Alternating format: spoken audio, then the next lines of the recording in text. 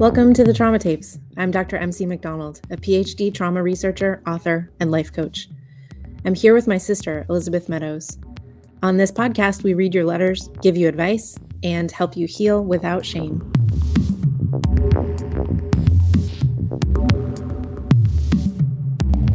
We had a little bit of a break because I took a short trip last weekend. How was it? It was so good. It was warm and sunny, and I have like discovered that it's like a really important way for me to reboot, and that I need to be like physically taken out of my environment on some kind of regular basis in order just to get a different perspective.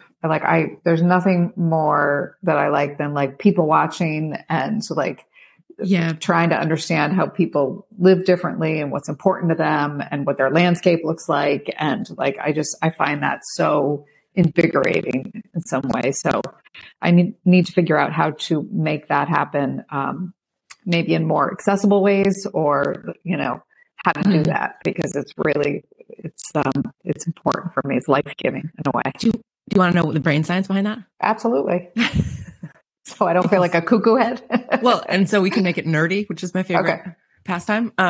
Make everything as nerdy as possible. There's all these studies about psilocybin and why psilocybin is so helpful for people who are dealing with really like sticky depression or PTSD that's not responding to any other modality.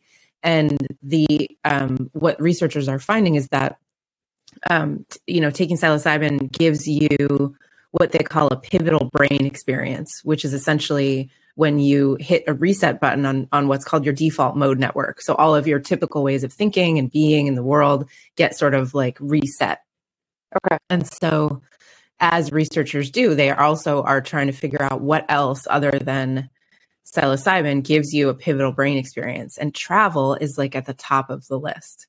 Really? Yeah. Are those mushrooms? Is that what that? Yeah. Okay. Yep.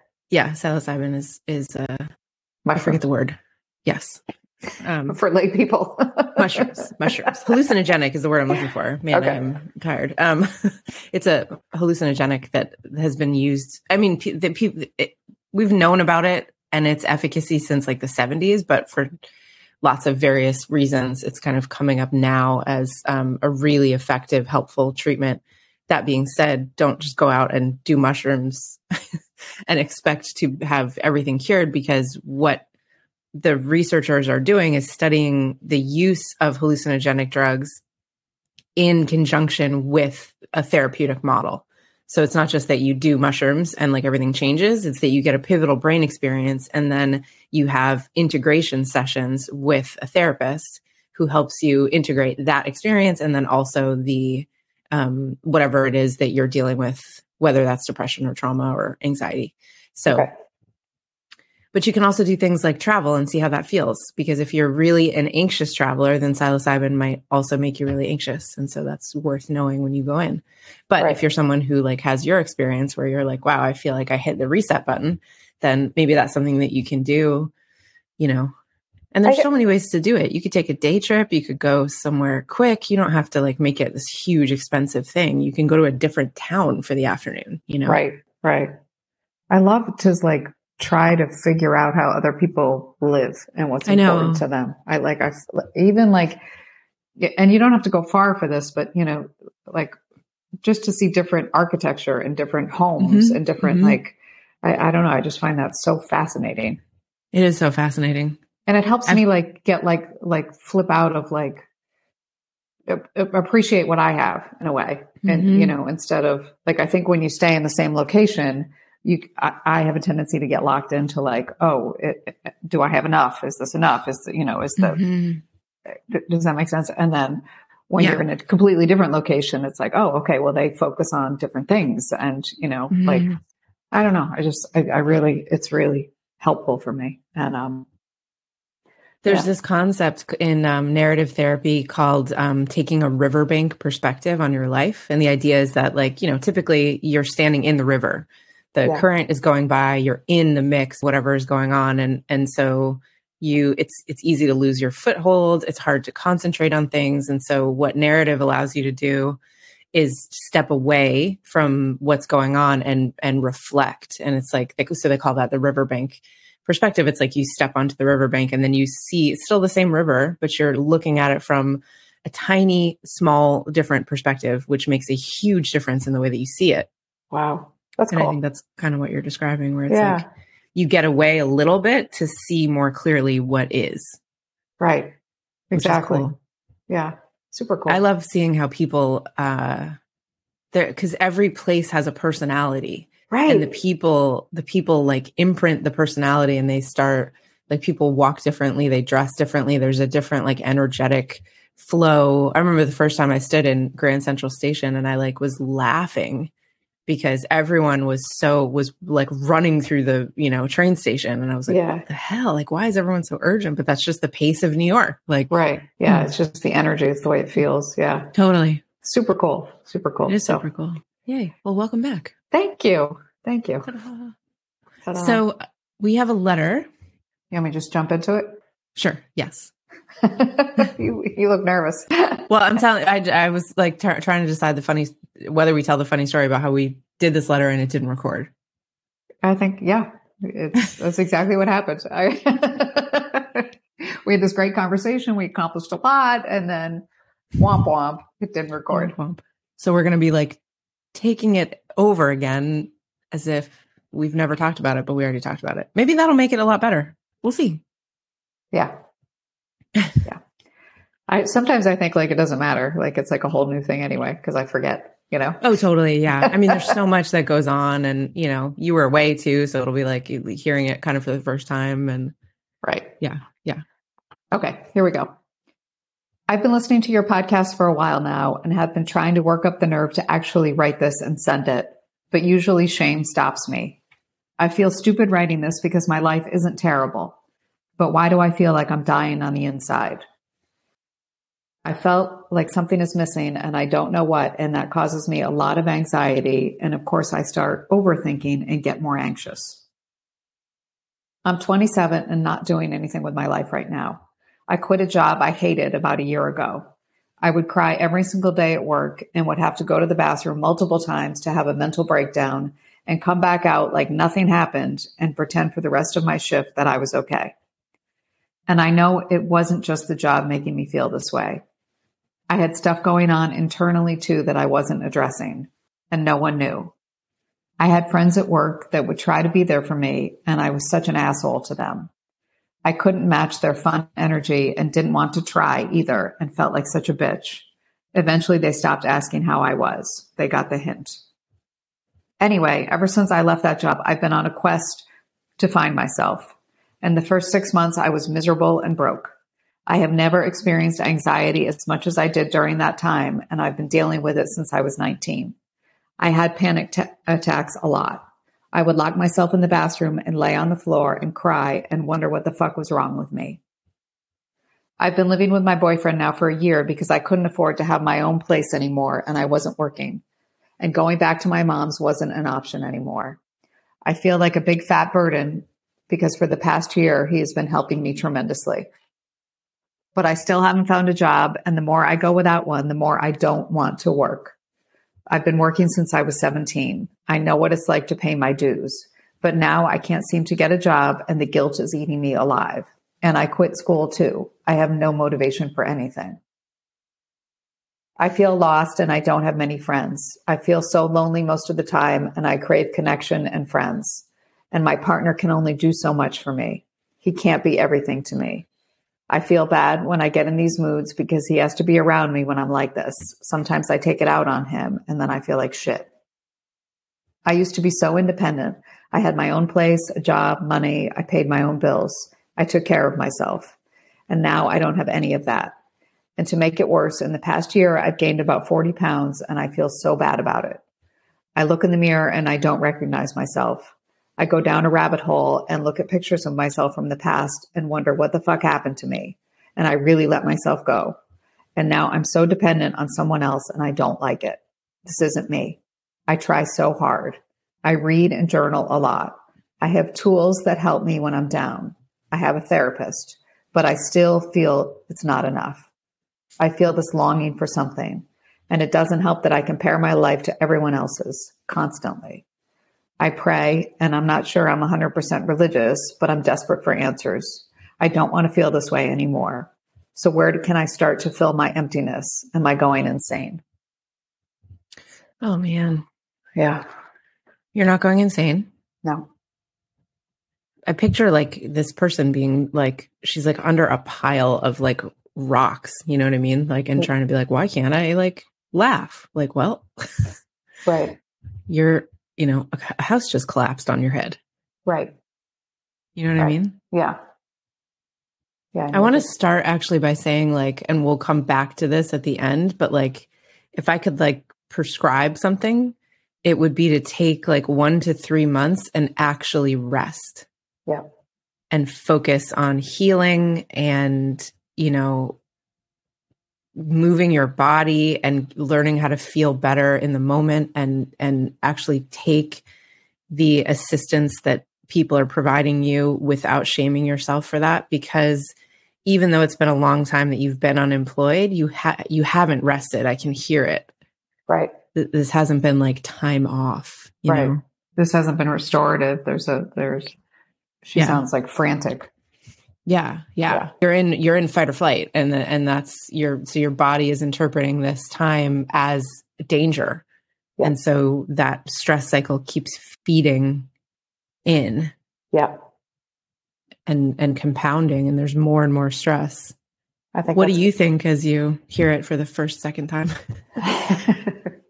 I think that you said you have a therapist. You said you have, that there are things you need to work on. You said you have tools. So just start somewhere. Just, and I think I said this the first time we talked about it. I went to the same therapist for years and, I can't even remember how many years, but it would be the same conversation every week. Have you done this? Have you done this? And she was, enormously patient. And, I would try to come up with reasons why I hadn't done the things that she suggested. And I was waiting for the day when I would wake up and want to do them myself. And that day didn't happen. I just had to trust her at some point and trust the tools and just do them. And, that helped, and it's the little things. It's not, you're going to do X, Y, and Z and your problems are going to be solved. It's, like you said, rest. It's, take care of yourself in some way, rely on the people around you, and without shame or guilt. But ultimately it was, okay, I am talking to this person. They are telling me to do these things. I keep pushing back. How about if I just fucking do it and maybe it'll work, Yeah. And ultimately they did, but it took me a long time to get to that point. I was under the pile of rocks for a long time. So I don't want to add to the shame, but eventually what snapped me out of it was doing the things that were suggested. Yeah. I think, it's super critical that so many things are coming up as you're talking. Number one, like the letter writer is describing burnout, right? Which has 3 main components: emotional exhaustion, which is just when you have cared for too much for too long. It sounds like that was already happening at the job before she even left. Depersonalization is when you start to not care about yourself. There's no self-compassion, maybe less compassion for others. And then a decreased sense of accomplishment. Anything you've done in this time, you haven't imprinted as an accomplishment, because I think she said at one point, like, it's not enough. Nothing is enough. And so the good thing about being like, quote unquote, diagnosed with burnout is that there is a way out and we know what it is. And there are very small, manageable steps that are going to feel like really big steps in the beginning that you can add to your everyday life that will immediately make you feel better. Right. Moving for 30 minutes a day. Right. Connecting with other people in a way that makes you feel joy. It sounds like a lot of your relationships right now are based on guilt. Yeah. And so is there anyone in your life that you can connect to just for like giggles, Right. an old friend that you can call on the phone and talk about like funny things that happened in high school, like an online group that you can bond with over the ridiculousness of reality TV, like whatever. Right. That should happen on a daily basis. What else? Crying actually can be really helpful because that completes the stress cycle.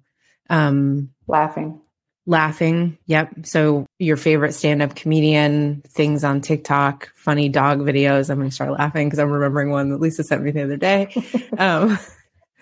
And then creative expression. I am nervous about the journaling because I'm imagining the letter writer. So I think journaling is one of the most powerful things that we can do. I journal almost every single day, and I've been doing it for months and months and months. It's hugely helpful, but I had to stop free writing because I was getting just stuck in intrusive thought loops. Yeah. And that impacts your mood. Like we story our lives. And when you wake up in the morning and you start telling a story about how bad everything is, that's going to feel like a bad day. Yeah. And so, I actually just started doing writing prompts on Substack. If you want to look up my Substack, it's Dr. Sunshine, and there's 3 times a week, there's writing prompts. If you can look up writing prompts on Google, if you can have an accountability partner where you have some sort of like directed way of journaling that isn't just about what your life is like right now. Because I think sometimes we are doing more harm than good. I totally agree with you. That was one of the things that was recommended to me, and it doesn't work for me either. And I had to like set the timer for 10 minutes, just write whatever, don't read it, after you've written it. And it just, I don't think I could articulate why it wasn't working, but it just, it didn't work for me. I also just like 10 minutes of activity is enough. It doesn't have to be 30 minutes. No, you're shaking your head. Got to be 30. Sorry. Really? Yeah. Okay. Because the thing with movement is that 30 minutes actually completes the stress cycle. Okay. And so if you can't get to 30 minutes, start with 10 with the goal of getting 30 minutes a day. Okay. All right. Sorry. No, it's fine. It's fine. Yep. 10 minutes is better than nothing. So it's a great start. But if we're looking at like the actual biology of let's complete the stress cycle and give some of these stress hormones something to do, you have to do 30 minutes. But it doesn't have to be like, you don't have to be like Rocky at the, running up and down the stairs in your sweatpants like a maniac. You can walk for 30 minutes. Right. Like around the block or like in the neighborhood. Okay. Right. Yeah. It doesn't have to be super intense. Okay. No, it's fine. Getting outside, like fresh air is huge. Yeah, changing your viewpoint and your perspective. And I think, all of these things are great, but the thing underneath it, the root of this is that you have an incredible amount of shame about the situation that you found yourself in. And what's happening is just biological. Right. You were in a terrible job. The sign that was a terrible job was that you were crying in the bathroom multiple times a day. That one of the signs of burnout is irritability. So this like feeling like you're reacting and being bitchy, I think she said, like, and that feels out of character for you. That's an indicator light. Something needs to give, Yeah. And the self-awareness, I think is be proud of that. Be proud that you left the job, number one, right. Because some people don't, and they just, continue to act out of that place and inflict it on other people around them. Yeah, and totally. Also that you were aware that wasn't you, that wasn't your best self. I mean, that's big. That is big. And it's, if you could notice your shame instead of shaming your shame, right. I think that would be a huge, huge step here because I can see, when we act out of character, it's normal to feel shame about that. But instead of compounding that shame by being ashamed of being ashamed, if you could say like, oh, wow, I'm really acting out of character. That doesn't feel like me. What's going on here? Yeah. Then you have this like opening to, okay, my body and my brain are trying to give me data and I'm, not listening. Right. And so when you listen in, what you find out is that, this is a bad job. This is toxic. Maybe there's a person in that environment who is triggering in a way that you're not even conscious of. Those responses that your body is having are important. Yeah.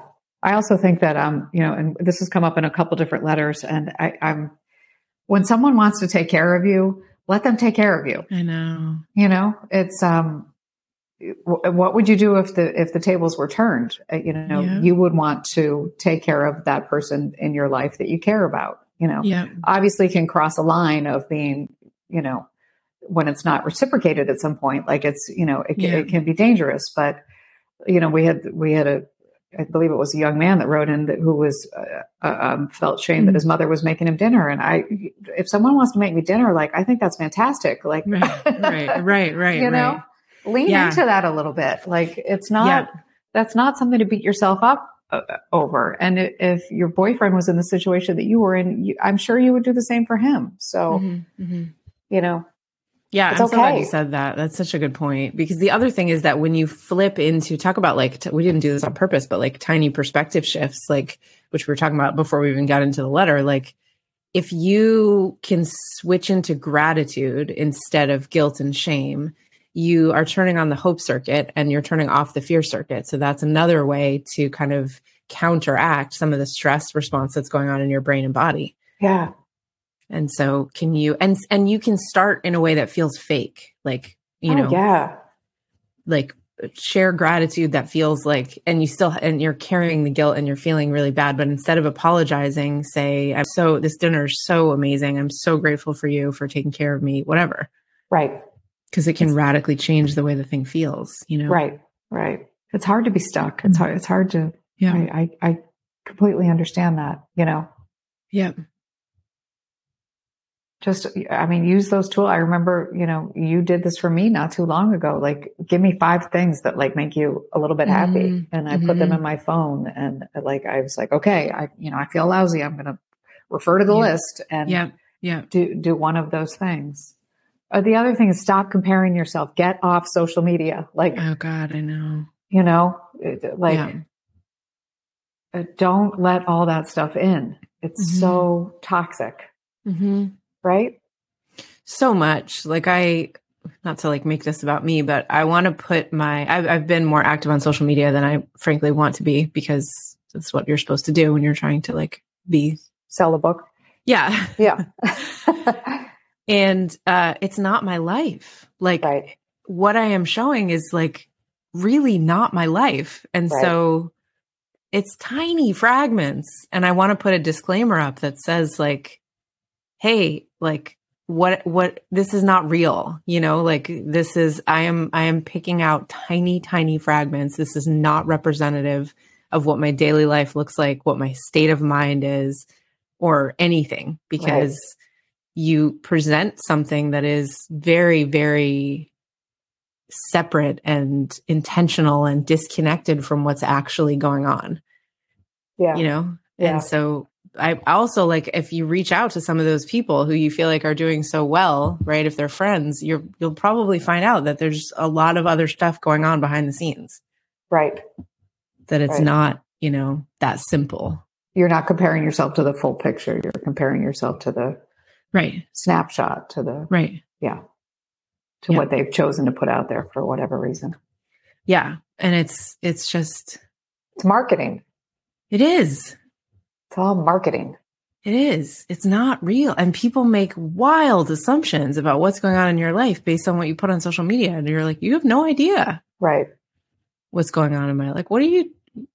It's weird. Right. And I think the comparison game, one of the things that's going on, just in terms of like evolutionary biology, is that you're feeling isolated and othered. Everyone else in your life has a job, is moving on, is hitting milestones, however you want to phrase that. And you feel like you're not in that place.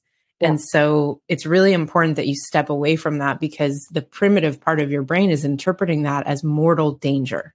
Yeah. Like, I think we try to we feel all this shame about this comparison game on social media. And then we try to label it benign and say like, oh, but your body thinks that you are in mortal danger, because when we were living more primitively, that experience of being othered would mean you were in mortal danger. If you weren't in the fold with your tribe and your people, you were in danger. Right. There's a lot of like ducks and bunnies and dogs you can follow on social media that are so funny, right? They're so funny. You don't have to follow people. You don't have to do the comparison game at all. And it's so like, we were talking about it, like whatever recently, like I know these things, you know these things, and it's easy to fall into it. Yeah. Like I told you recently, I have to block someone because they're pissing me off, you know, and it's like, that, you know, the experience doesn't go away. You constantly have to be aware of it. Like, okay, why am I feeling lousy? Because I looked at this picture of this person that I haven't spoken to in 30 years and somehow I think they're doing better than me. Yeah. And it's pissing me off. Like, that's ridiculous.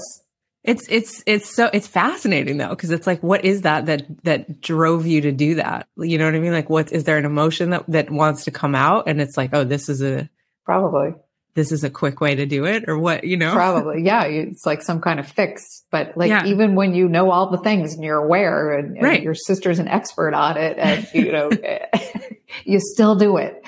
So it's not something that, you wake up one day and it's over, you know, we keep talking about this. And I think it's so important. Like you're not going to be cured. You're not going to be, you know, this is a constant day-to-day awareness, and trying to make good decisions and, you know, get 30 minutes of activity. You know, it's all the little things.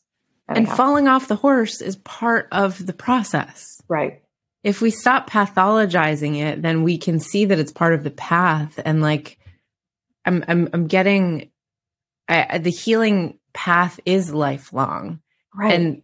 And that's exciting because it's a beautiful path where you get to continue to meet parts of yourself that weren't free to reveal themselves until that moment. Right.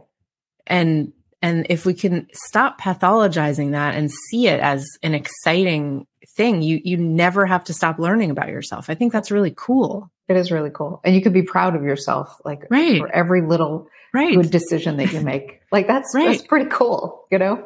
It is pretty cool. It is pretty cool. And if you can treat yourself, I'm laughing because I know all these things and I fall off the wagon with them like once every 3 months, you know? Right. And I'll find myself sitting at my desk at 11 p.m. and my smart lights are like telling me to go to bed. And like, I'm like, fuck, like just one more thing. Right. But then I'm like, oh, this is why I feel so terrible. I haven't exercised in 5 days. I'm not sleeping well because I'm working until 11 p.m. I'm not eating right. Like instead of being like, oh my God, I'm broken and I haven't healed and what is wrong with me? I'm like, oh, you silly little thing. You did it again. Like, right. Back on track, pick yourself up. And And we know the path out of here. So let's start one step at a time getting out of here. It's like those little toys that used to wind up and like what to hop and then they just fall over. And it's like, all right, pick yourself up and start hopping again. That's it. That's all you can do. Oh, I love those. Do they still make those? They're probably they're like Easter related. I feel like we could find them. They've been canceled for some ridiculous reason. Yeah.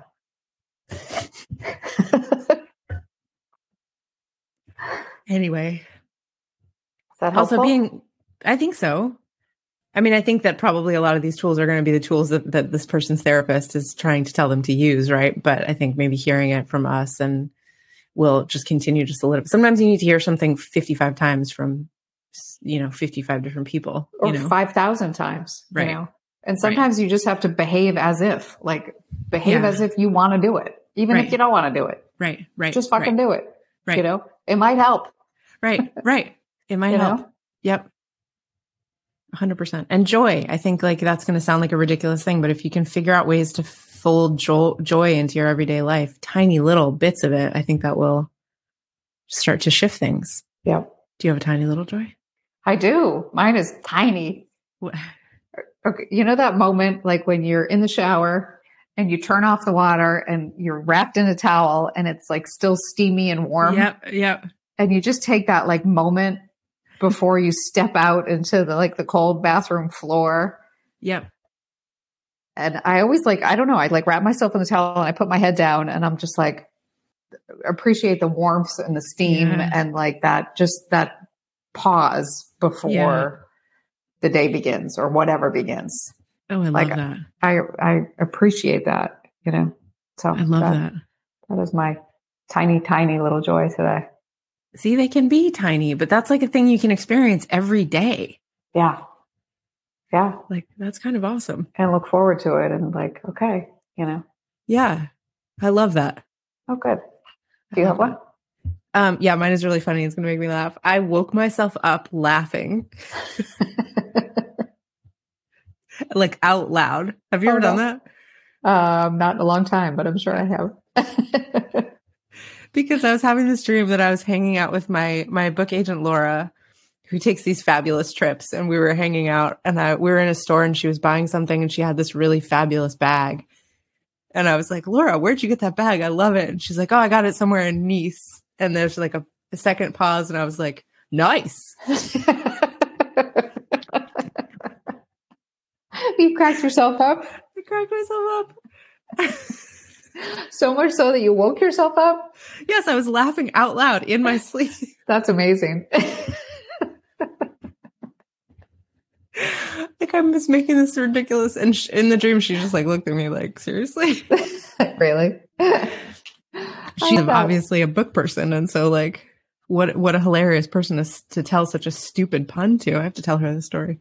I love that though. I love that you were able to wake yourself up. Like that's pretty amazing. Right? It's a miraculous thing. Number one, I can make puns in my dreams. How cool is that? Number two, you can like wake yourself up laughing instead of having a nightmare. That's cool. Right. Rad. Right. Well, that's a much better way to start the day. Yeah, totally. I love that. So funny. My subconscious was like, we need some humor in here. Yep. We're going to make it up. Yeah. Let's go stupid pun. That always works. Oh, man. Perfect.